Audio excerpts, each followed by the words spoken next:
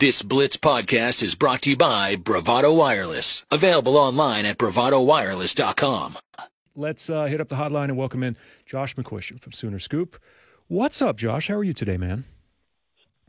You know, I was listening to that audio, and it kind of reminds me of, and it's an old adage, but I saw something the other day when they're like, have you ever, even at a zoo, been close to a bear? You can't appreciate the size and how physically overmatched you are until you get close to one. Yeah. That's kind of like OU softball. Like, don't mess with, leave it be. If you see it, go the other way. Again, credit to Baylor. It's a good program. But, we're not talking about, this team might be the favorite. We're talking about, a team that's on a run that doesn't even show signs of slowing down anytime in the foreseeable future. Don't mess with them. Leave them be. Yeah, listen, I think she was the reigning Big 12 Player of the Week. She's feeling herself right now. Baylor's feeling themselves. It's been a really good season. But I think that that's something that you should probably keep internally. Again, if you need that to motivate yourself behind the scenes, then so be it. But hey, sometimes you say it out loud, then you gotta weather the storm. And like you said, to see the power of some of the animals, and just ask people that have owned chimpanzees, right? Oh, they're cute, yeah, until they rip your face off, and then you got to get facial reconstruction surgery for crying out loud. Just you better be careful. But I just found that humorous, Josh. I'm glad I'm not the only one that kind of chuckled out loud at that and was like, okay, hey, yeah. Again, every time we've ever seen this softball team come out and have a true motivation, have something that kind of spurred them on, it's gone really poorly for the other team. I don't know. Yes, it has. Yes, it has indeed. All right. I wanted to jump to football here, get your thoughts on the weekend that is coming up. But before we even get to that, this just came down earlier. Tell our listeners a little bit about the big commitment from Isaiah Autry, the 4-star offensive tackle. That's Marcus Dupree's cousin, who commits to Oklahoma. Yeah, obviously a huge win for Oklahoma, their first, non-skill guy in this 2024 class. And you're starting to see Oklahoma pick up some momentum. About a month ago, Oklahoma didn't have a single commitment in this class, and they picked up 5 since then, including one in the 2025 class. So they're starting to kind of gather that, like we saw last year, kind of late spring into the early summer, you see the growth starting to happen. Isaiah Autry, I won't claim the kid from Fulton, Mississippi is someone I've seen in person yet. I'll get that fixed. But he is a guy that goes about 6'7", 280, big, long, athletic guy. One of these guys that, I thought early in Bill Bedenbaugh's time at Oklahoma, he really tended to focus on kind of big mauler types. You saw more of a big-bodied guy that maybe he'd bring in and let Jerry Schmidt kind of change his body. But over the last few years, I've seen him go more in this direction with these athletic guys that can kind of go in the opposite direction in the weight room. They can put on weight. They can get bigger. They can get stronger. And, do they have good feet? Do they have the length I'm looking for? And I don't know if that's a conscious thing or if that's just kind of the way the game has gone. But I think it's interesting. And, again, to go into Mississippi, to put in perspective, for all the national recruiting that Oklahoma has done, I mean, you can talk about, Florida, California, Oklahoma's recruited everywhere. The state of Mississippi is notoriously very tough to recruit in because there's a lot of kind of good old boy network and backhanding, and guys end up at Ole Miss or Mississippi State that, probably should go somewhere bigger and better. They've signed 3 players from the high school ranks in the state of Mississippi since the Rivals databases began in 2002. And this is the first guy they've landed in the state of Mississippi since 2015, which was Gabriel Campbell, a defensive end out of Yazoo City. So they are – this is, again, it's a good sign. And obviously they had a leg up. You mentioned their connection to Marcus Dupree. So there are things that help here. But, I mean, he took one visit to campus, and from then it's just kind of been a rolling ball to when he would actually announce. So this kind of is all the work that's leading up, right, to building the 2024 class, and they're going to be doing this the entire weekend. This is now, we've mentioned this 100 times before, these spring games are the recruiting showcases for all the top prospects from all across the country. more than likely you're going to see other commitments that happen before the weekend is over. The transition is imminent with what they're doing in the future to the SEC. I saw an argument earlier, and I guess we can start there before we get into other names, which is the argument about the crowd doesn't matter for spring games. Like, I don't know who said that at all. I think it matters quite a bit to places like Oklahoma. Some of those places where it doesn't matter are schools that aren't drawing massive crowds anyway. They're doing all the dirty work behind the scenes. But you've talked to a number of players, Josh, that say one of the reasons why that it's as special of a place as it is because they can draw that many. The energy that comes around with the spring game, it's big, which is why Venables has been trying to say everything that he did about wanting to match what they accomplished last year. Yeah, I don't – the thing that, to me, like, why would it be any different than any game weekend? Like, why is it less important to have a great atmosphere and to have fans and have people invested and, have kids wanting to sign, yeah, like, because, I mean, in a lot of cases, this is these kids' first real exposure to the environment at OU. They've come for junior days, or they've come for a random spring practice or something. But that's just the meat and potatoes of the Oklahoma athletic department. I mean, they're going to meet the coaches, they're going to be around the players, and those things are incredibly important. I'm not downplaying those at all. I'm just saying it's really strange that people somehow see that as different. Like, no. I'm not saying a kid's not going to go to Oklahoma if they don't have, the same atmosphere as last year, but does it help? 100%. Like, I don't know how you even argue in the contrary.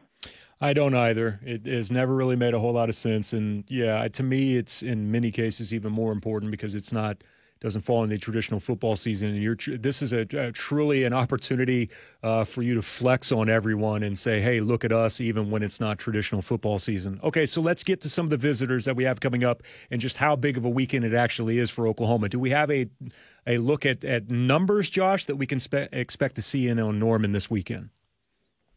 I've got a list right now of about 45 to 50 guys confirmed. I would expect it. I bet you I'm undershooting by at least 30 guys. Like, I would bet you it's closer to 80 when it's all said and done. And I mean, the guy, like I said, of the guys I've confirmed, I think, let me look at my list here quickly.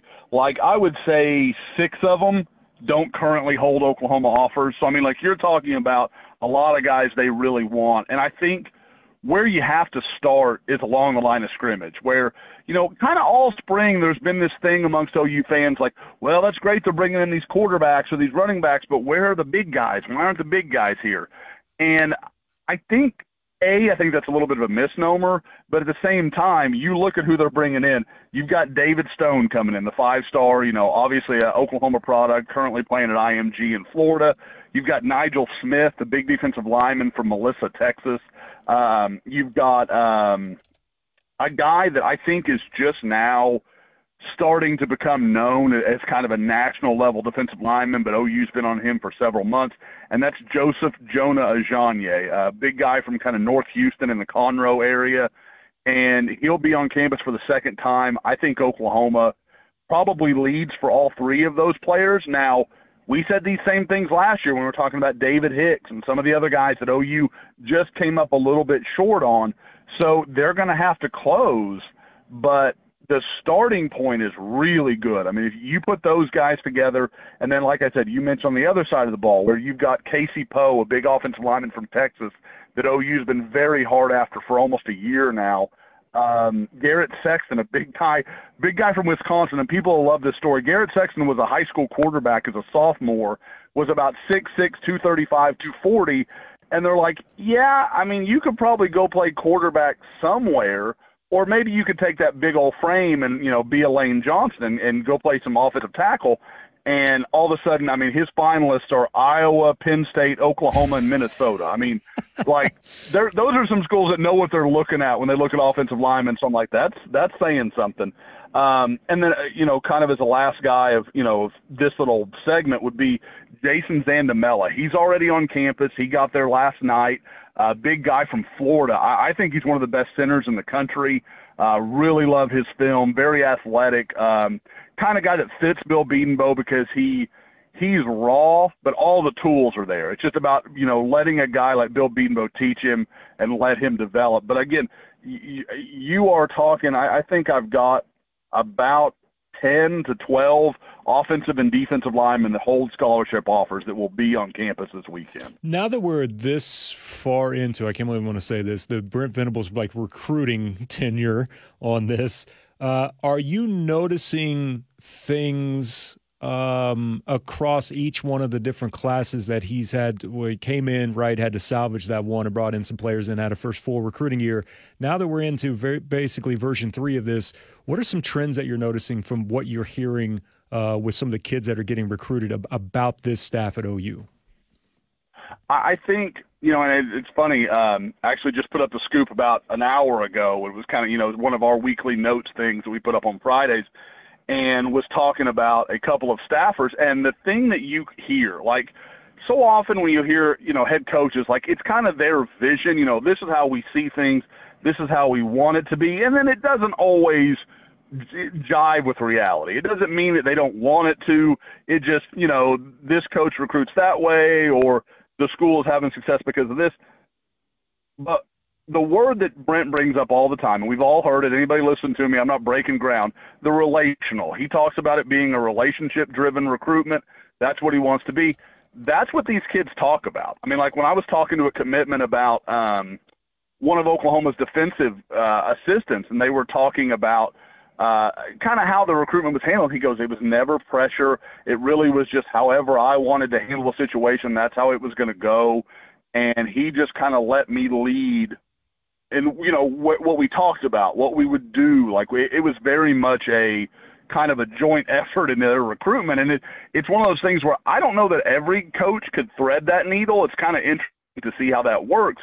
But I definitely see where these guys so early on build these relationships, and they're smart. It's not just about the player. The coaching staff that recruits just the player is going to lose so many times because you got to recruit mom or dad or the uncle or whoever the kind of pivot guy is. There's always a guy, or woman that is kind of that's the other person you got to have. You got to have the kid in the boat, and you got to have somebody else in the boat. And I think OU's done a really good job identifying who those people are and really making sure they have those relationships, they have that trust. And it's why, again, Brent Venables in year one during one of the worst seasons in the last 25 years of Oklahoma football landed arguably the best class in that period of time. So they're doing a very good job. And again, I think parents like that their kids aren't being pressured. This isn't lip service. OU does not pressure these kids. That's why if there's a couple of commitments this weekend, okay, it's possible. But do I expect 5 or 6 or them to try to, create some false momentum like we used to see OU kind of do years ago, with the Theo Weiss and Trajan Bridges and all those things, later during the Lincoln Riley era? No, I don't think you're going to see any of that. These kids are going to do it very, very naturally. However it happens is how it will happen. I think that's kind of the approach that he's even taking, because the comments from Venables yesterday, and I think you can draw a lot of the same type of conclusions with the way that they handle recruits to the way that, for instance, that they're handling some of the guys that jumped in the portal, like Davis and Robertson. I mean, he basically said the same thing as look, I mean,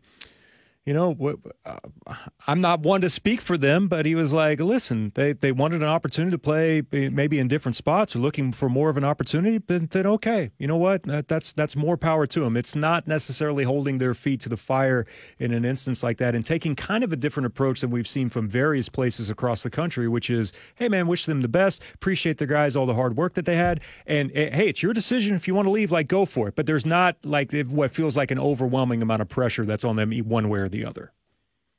No, I don't think so at all. And I thought his comments about Jaden Davis were really interesting and telling, where Torrey Roberson, I mean, we get it. He's a role guy, at best was, maybe going to be 10 snaps a game kind of guy.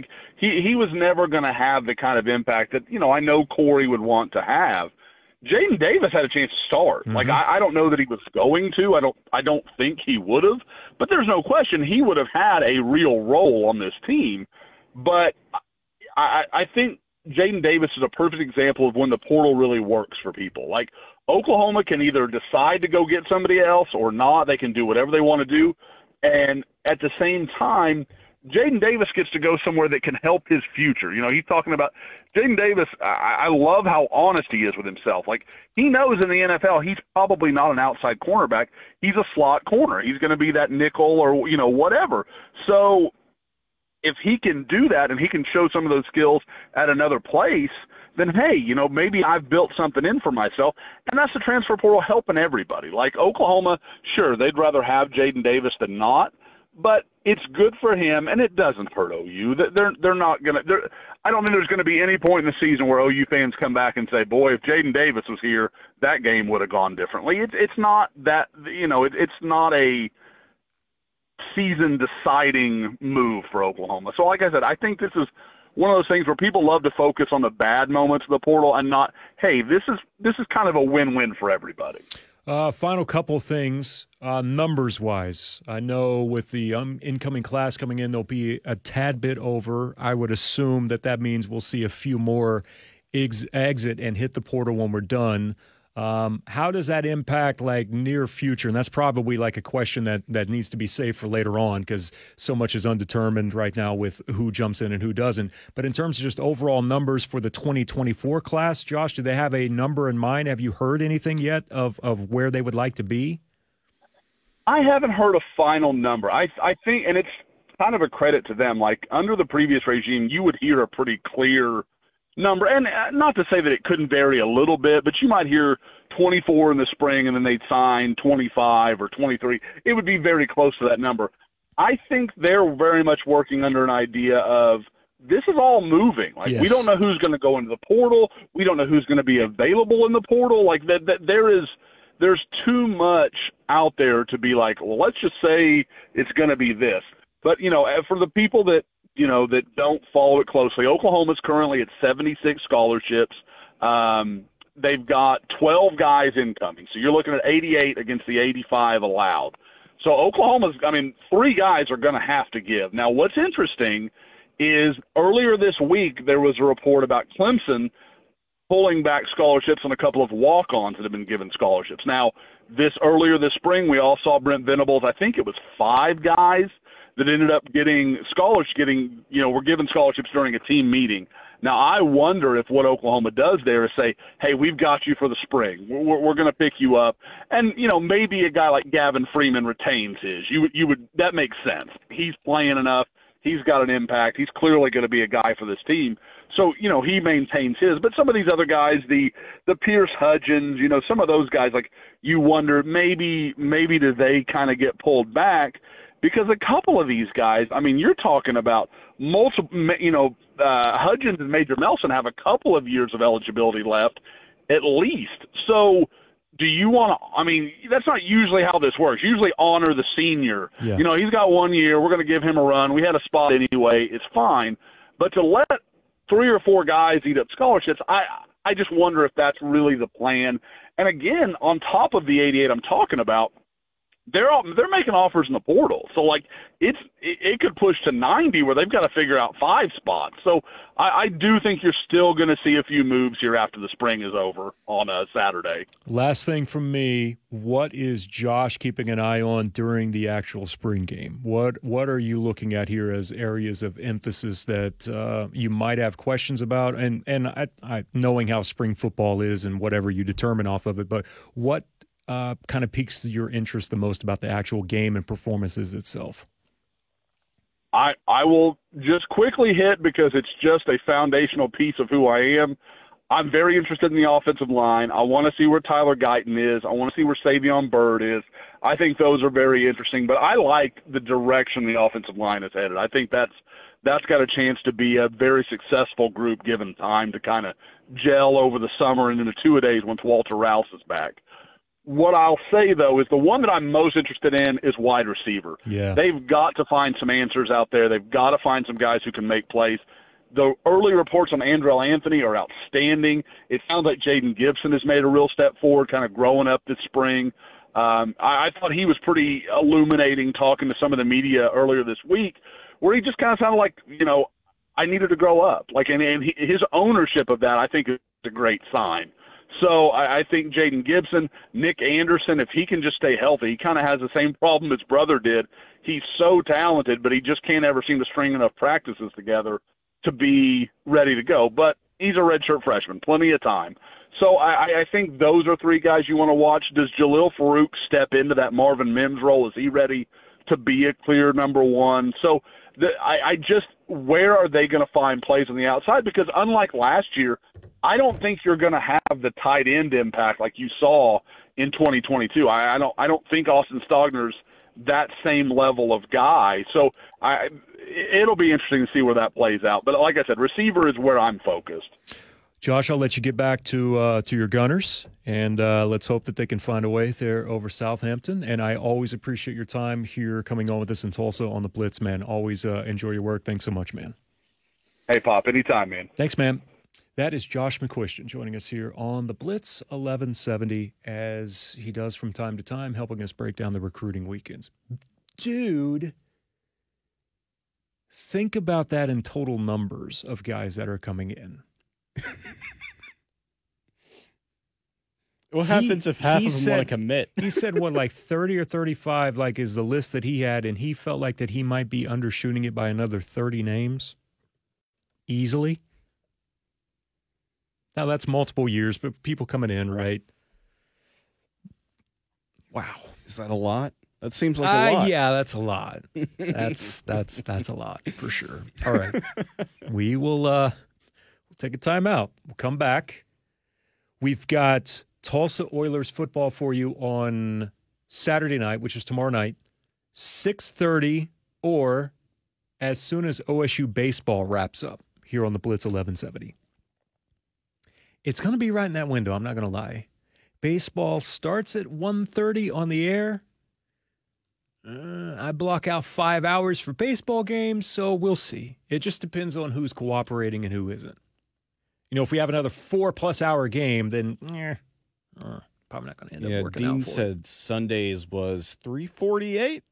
Yeah, that's even. I think if it's 3:48, 30-minute pregame. They do like themselves a post-game show, though, so we'll see. By the way, OSU baseball coming up tonight, 5:30 here on the Blitz as they take on Kansas on the road up in Manhattan. Saturday's game, 1:30, and Sunday at 12:30. That's the air time. So Tulsa Oilers football come your way right after. Coming to you live from the Ike Chili Studio, serving 4 generations of Tulsa since 1908. Let's take a time out. We'll come back. The Blitz Mix in the 3 o'clock hour right here on the Blitz 1170. Thank you for listening to this exclusive Blitz 1170 podcast from Bravado Wireless.